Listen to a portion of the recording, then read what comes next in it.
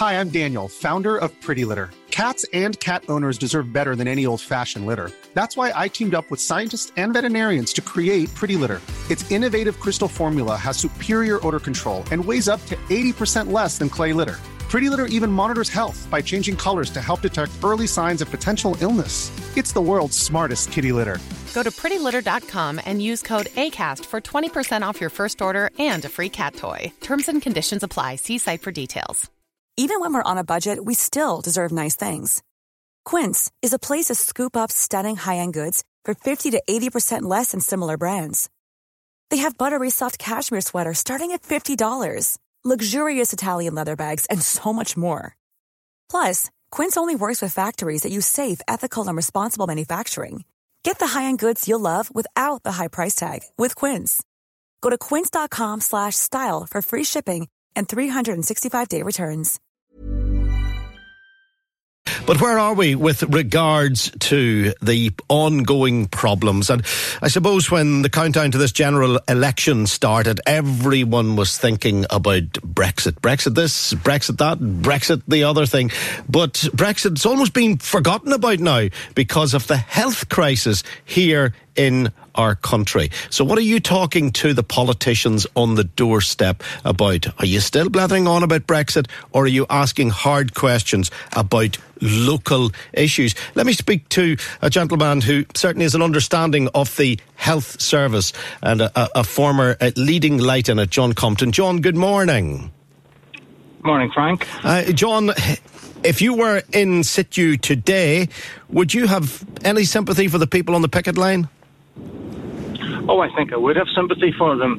The issue of the break in parity is really quite a profound change in their terms and conditions, and I do think that they have a genuine claim to get a better pay settlement than they've been offered over the past couple of years. So why don't they just give them the money then? Because these are vital people of huge benefit to us all. You're a former chief executive of the Health and Social Care Board. You know what they're looking for. Why don't they just give them the money?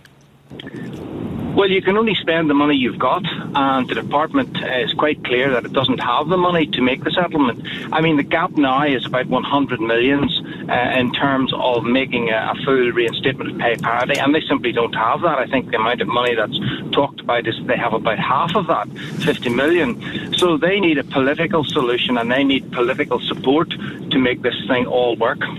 But can they not give them the money that's promised to cut the waiting lists? Give them that money, employ permanent staff on proper salaries, and that in itself will feed into correcting the waiting list.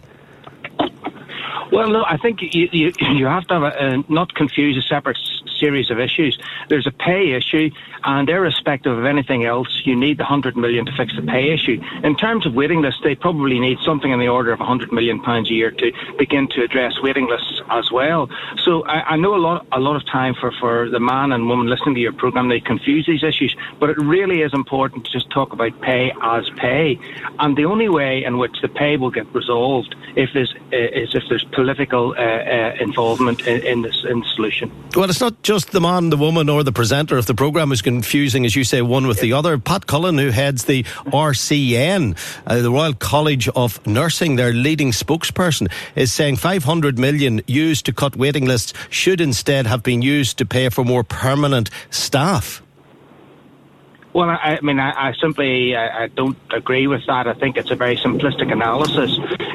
There have been locum staff or agency staff in the health service since it was formed in 1948. I think the point that people are making nowadays is that the reliance on agency staff is much greater than it ever was before. We do have a workforce issue, but the workforce issue is really separate from the pay issue. Yes, it'll play into the pay issue a little bit in terms of whether nurses who can earn more money will go and work in Scotland, for example, instead of working in Northern Ireland when they qualify. But the real issue here is whether or not we can get a proper pay deal for the staff on the ground. Are the politicians hiding their heads on this one? Can we trace it back to, in particular, two main parties who allowed this to happen? Well, I mean, I think there's no doubt that often you hear people saying, well, do you miss having an executive? Does it really matter whether there's one here or not? Well, actually, in terms of the health service, you're seeing in a very, very sharp focus why it is so important to have a local devolved assembly. And in the absence of a devolved assembly, there is a responsibility on the Secretary of State to intervene. I know he has indicated that this is a matter, of devolution and all of that, but such is the nature of this problem that I think that position is really not defensible. And can you see it being resolved, or will we get to the 18th of December and have a major crisis day that day, and then eventually everyone will go back and the bickering will continue, the work will limp on, but we'll still have no resolution? Well, I've said in the paper today, I really, really think we all need to just pause for a moment and think about where we're going to get to here, because the people who are really paying the price in the middle of this, yes, the workforce, because they're not properly paid, but actually the people at the really sharp end of this are patients and their families, and they're having to deal with a very difficult time. And I think it's a responsibility of us all to sort of stand back a little bit and think, well, maybe we should just pause and see if there's a way in which we can solve this other than in these sort of heavily conflicted situations, because it's quite easy to stumble into them. It's very hard to get out of them. Yeah, you do say in your piece that you've written in the Belfast Telegraph, I once had a boss who used to say in difficult situations, it's time to get a grip and take control. Never was this advice more relevant to our health service. This should be the demand of our patients. This should be the demand of our patients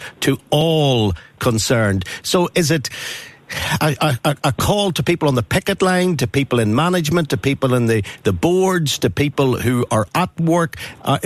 Is everyone being demanded to get a grip and to take control? Well, is that what you're saying? I think all of the parties should pause and should really think about what this all actually means for them, and that does mean the department, it means the politicians, and it means the staff organisations. So it means the people on the picket line who you say you have sympathy for, but you still think that they need to get a grip and take control of what they're doing? I think they need to reflect very, very seriously about what this actually means. And I know they do. I know the staff who work in the health service are fantastic, and I know that they're not happy about being on strike. But I really do think that when we get to this sort of stage, it's incumbent on everybody just to pause and take a moment to reflect on what's the correct and proper thing to do. They will be saying, as they listen, of course, on that picket line, John Compton he's the voice of the establishment. He's a former chief executive. He would say that. Well, they might do that, and I understand that, but that doesn't take away from the fact that we're in a very, very difficult situation here, and many patients are experiencing very difficult times, and that difficulty can only get worse. Okay, really appreciate your time, John. Thanks for coming on. Thank you.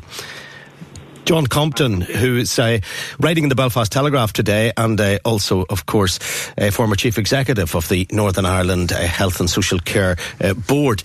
Now, Sam McBride has been writing about it, and John Tongue's writing and talking about it. I'll have a conversation with both of them. John, one of the things I said at the very beginning there to John Compton was on the doorstep the politicians are arriving, and a number of days ago the crack would all have been about Brexit. Brexit's almost been forgotten about in this country because of this health crisis. Well, that's right, and it shows the pressure to restore the Assembly to take control of health matters again. I mean, frankly, there is a case now. If the Assembly is not coming back, there's a pretty clear case for Julian Smith, as Secretary of State, to take powers back to Westminster, but he's insistent as Secretary of State that Westminster won't do that. But frankly, if Westminster can intervene on issues like same-sex marriage and abortion, then there's obviously a case for arguing that Westminster should take control of the NHS crisis, because the crisis is deepening. I mean, if you look at the statistics for Northern Ireland in terms of waiting times, in terms of waits for urgent operations, cancer operations, it's really damning. And I think that, ultimately someone has to take control here. It simply cannot go on. Now, the Secretary of State's approach so far has been to talk about elections in the new year. Well, that's a delay of still several months then. Let's say he called elections in late January. The election wouldn't take place till March. Well, what happens throughout the rest of winter into spring in terms of the NHS crisis within Northern Ireland. Frankly, nothing can happen whilst the Assembly is away. So there's a case, I think, for urgent intervention. That's not to say an Assembly would be a panacea, and it was interesting, I thought, what John Compton said, where he said that, there were the differences of opinion as to whether the money that was obtained, extra money for Northern Ireland was obtained by the DUP, whether it should have gone into cutting waiting times or whether it should have gone into the appointment of more staff. So there would be the same disagreements over strategy, perhaps, but at least within an Assembly context, you would feel that something was being done. There's a bit of arm twisting going on from Julian Smith, isn't there? He may not have his hands physically on the arms of Sinn Féin or the DUP, but he's allowing them to be embarrassed by what's happening on those picket lines. I think there's a clear sense of frustration that's held by Julian Smith, and the fact that he said that elections almost certainly will take place in the new year is indicative of that. Now, whether elections are a panacea is another matter. If you look at the manifestos that have been released so far by the parties, there aren't the great differences in approach to Stormont that you might expect. I've looked at the DUP's, I've looked at Alliance's manifesto, I've looked at Sinn Féin's, they all talk about reform or restriction of petitions of concern. The DUP and Alliance talk about potentially getting rid of communal designations where MLAs have to designate as unionist, nationalist or other. Sinn Féin don't go that far in their manifesto. If you look at some of the issues, they have been dealt with. Same-sex marriage has been introduced via Westminster. Abortion has been introduced. So where are these great boulders on the road now? Obviously, an Irish Language Act, that remains, I think, the biggest single barrier by some distance. And I still don't see where the compromise is going to come on that. Arlene Foster made very clear at a party conference in November, the DUP's conference in October, that that there could be movement on that. She was trying to hold out an olive branch in that respect. So if it can be dealt with, what are the other big issues? Well, there are some legacy issues that still remain unresolved, as we know, and I don't underestimate the significance of them. So there's two big issues, but some of the other issues have been dealt with now, and some of the structural reforms within Stormont, there is a cross-party consensus emerging as to what to do to reform the procedures at Stormont. So there is at least a basis, there is at least the potential for a restoration of Stormont. We still have, of course, the RHI report to come, and does anyone really see Stormont getting back together, on this side of that report because of the damage it could potentially inflict upon certain individuals? And John, do you think people, when they go out on the 12th of December, will be making a decision based on the greater picture, or is it simply down to leave or remain? I think some voters may try and blame the DUP or Sinn Féin for the failure to restore the Assembly and Executive, given they are the big two. So there may be some sort of blame game, so it may potentially harm them slightly. But it is still a Brexit-dominated election. Let's face it. That's the big overarching context. And, of course, that feeds in to the problem of restoring the Assembly because, let's say the Assembly got back together in February or March, then, we might still be arguing about Brexit within the Assembly, so it would have a destabilising effect. But I think there's still public support for devolution. If you look at successive opinion polls, they all show, despite the cynicism that you'll hear in the back of a Belfast taxi or whatever as the taxi driver lambasts the people up at the hill, but there's still, every opinion poll has showed that the public still want devolution to be restored. Only about 10 to 15% say they want direct rule. Right? So, devolution is still the only show in town. The question is the mechanics of getting it back together. OK, John Tom, thank you very much indeed. Sam McBride is a political editor with the newsletter. Sam, good morning. Good morning, Frank. Is devolution the only show in town at this present moment in time? Well, it's not, because devolution is obviously not here. Is it something that might come back? I think there are signs, some signs over the last few weeks that the DUP and Sinn Féin are a little bit keener to get back into Stormont and a little bit more willing to compromise, perhaps to get that back, and particularly from the DUP's point of view. Arlene Foster was asked last week at her manifesto launch about her stance on the Irish Language Act, and she has sounded less robust in her opposition to it than had been the case at one point. But I think that regardless of what happens in that situation, it is not going to be back for at least, even at the most optimistic reading, for several weeks. And we're in a situation now where we're being told that lives are at stake as a result of what is happening in the health service. And I think one of the really alarming things here is that regardless of one's view of devolution versus direct rule or any other form of government, there are only those two choices before us at this point. And if devolution is not a choice at this point, immediately, to take a decision now, the only alternative under our system of government is direct rule. And it is pretty concerning, I think, that at this point, even where we're told that lives are at stake, that Julian Smith and the Northern Ireland office are saying that they are really not saying anything, but by implication, by not saying anything, they do not seem to even be prepared to think about direct rule even at this stage. And I think that is pretty alarming, and it is something which would not be tolerated in any other part of the UK or Ireland. If you had 3 years without a government, if you had people having their lives put at risk as a result of that, and people are not even thinking about one of the possibilities that might be a solution to that situation, at least in the short term. But he doesn't have to show his hand on direct rule until after the 12th of December. Well, I think there is a particular difficulty for Julian Smith, and that is that for him to implement direct rule, if he was to decide to do that, and he's clearly nowhere near that, it would seem, from what he is saying at the moment. But if he was to suddenly decide this is a complete catastrophe, maybe things escalate, maybe something else happens, we need an very immediate intervention from a minister, and I am the only person who can do that. He is now in a situation where it is literally impossible for him to do that until Parliament comes back.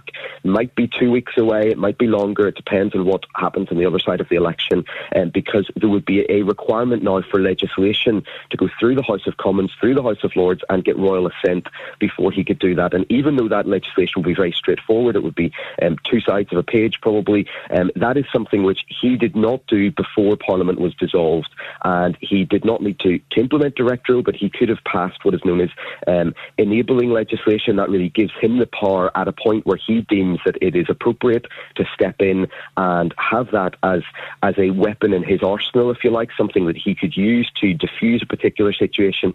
By choosing not to do that, we're now in this quite dangerous vacuum, I think, where there is literally nothing that can be done to govern Northern Ireland in a major crisis if the DUP and Sinn Féin continue to refuse to agree to go back into Stormont.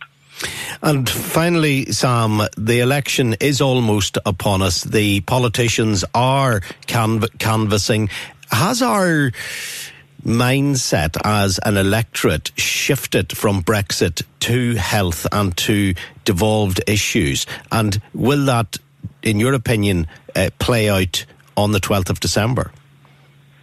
I think that will be a pretty acute concern for the DUP and Sinn Féin in particular. They're the dominant parties in Northern Ireland. They are the establishment, if you like, the political establishment in Northern Ireland. They are also the parties who, for most of the last decade between them, have been responsible for the health department, not just in a direct sense in terms of them providing the Minister of Health, but also in an indirect sense in that they controlled the executive. If one of them was not happy with what the other was doing, they had a very powerful forum in which to express that. And so therefore, if this moves away from the more comfortable constitutional, tribal, sectarian, whatever it may be for individual voters' territory, and from Brexit, which for many people I think is a de facto extension of that, it is seen through a very green and orange prism. If it moves on to this issue, I think that is something that they will not welcome, and they will be concerned about.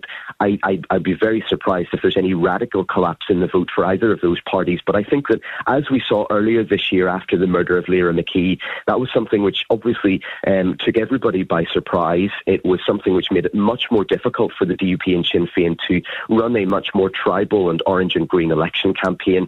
And as a result of that, I think in part at least, we saw a big surge for the Alliance Party and for some of the other smaller parties, and a difficulty for the DUP and Sinn Féin, which were losing ground either in terms of votes or in seats. And I think if something like that happens here, that could potentially be quite significant, and potentially that would be quite a strong message to those parties that actually, having gone on for 3 years, the public are starting to get tired of this, even if they're not in droves perhaps walking away from those parties. Okay, Sam, thank you very much indeed. Sam McBride, the political editor of the newsletter. Hi, I'm Daniel, founder of Pretty Litter. Did you know cats tend to hide symptoms of sickness and pain? I learned this the hard way after losing my cat, Gingy. So I created Pretty Litter, a health monitoring litter that helps detect early signs of illness by changing colors, saving you money and potentially your cat's life. Pretty Litter is veterinarian developed, and it's the easiest way to keep tabs on your fur baby's health right at home. Go to prettylitter.com and use code ACAST for 20% off your first order and a free cat toy. Terms and conditions apply. See site for details. Even when we're on a budget, we still deserve nice things. Quince is a place to scoop up stunning high-end goods for 50 to 80% less than similar brands. They have buttery soft cashmere sweaters starting at $50, luxurious Italian leather bags, and so much more. Plus, Quince only works with factories that use safe, ethical, and responsible manufacturing.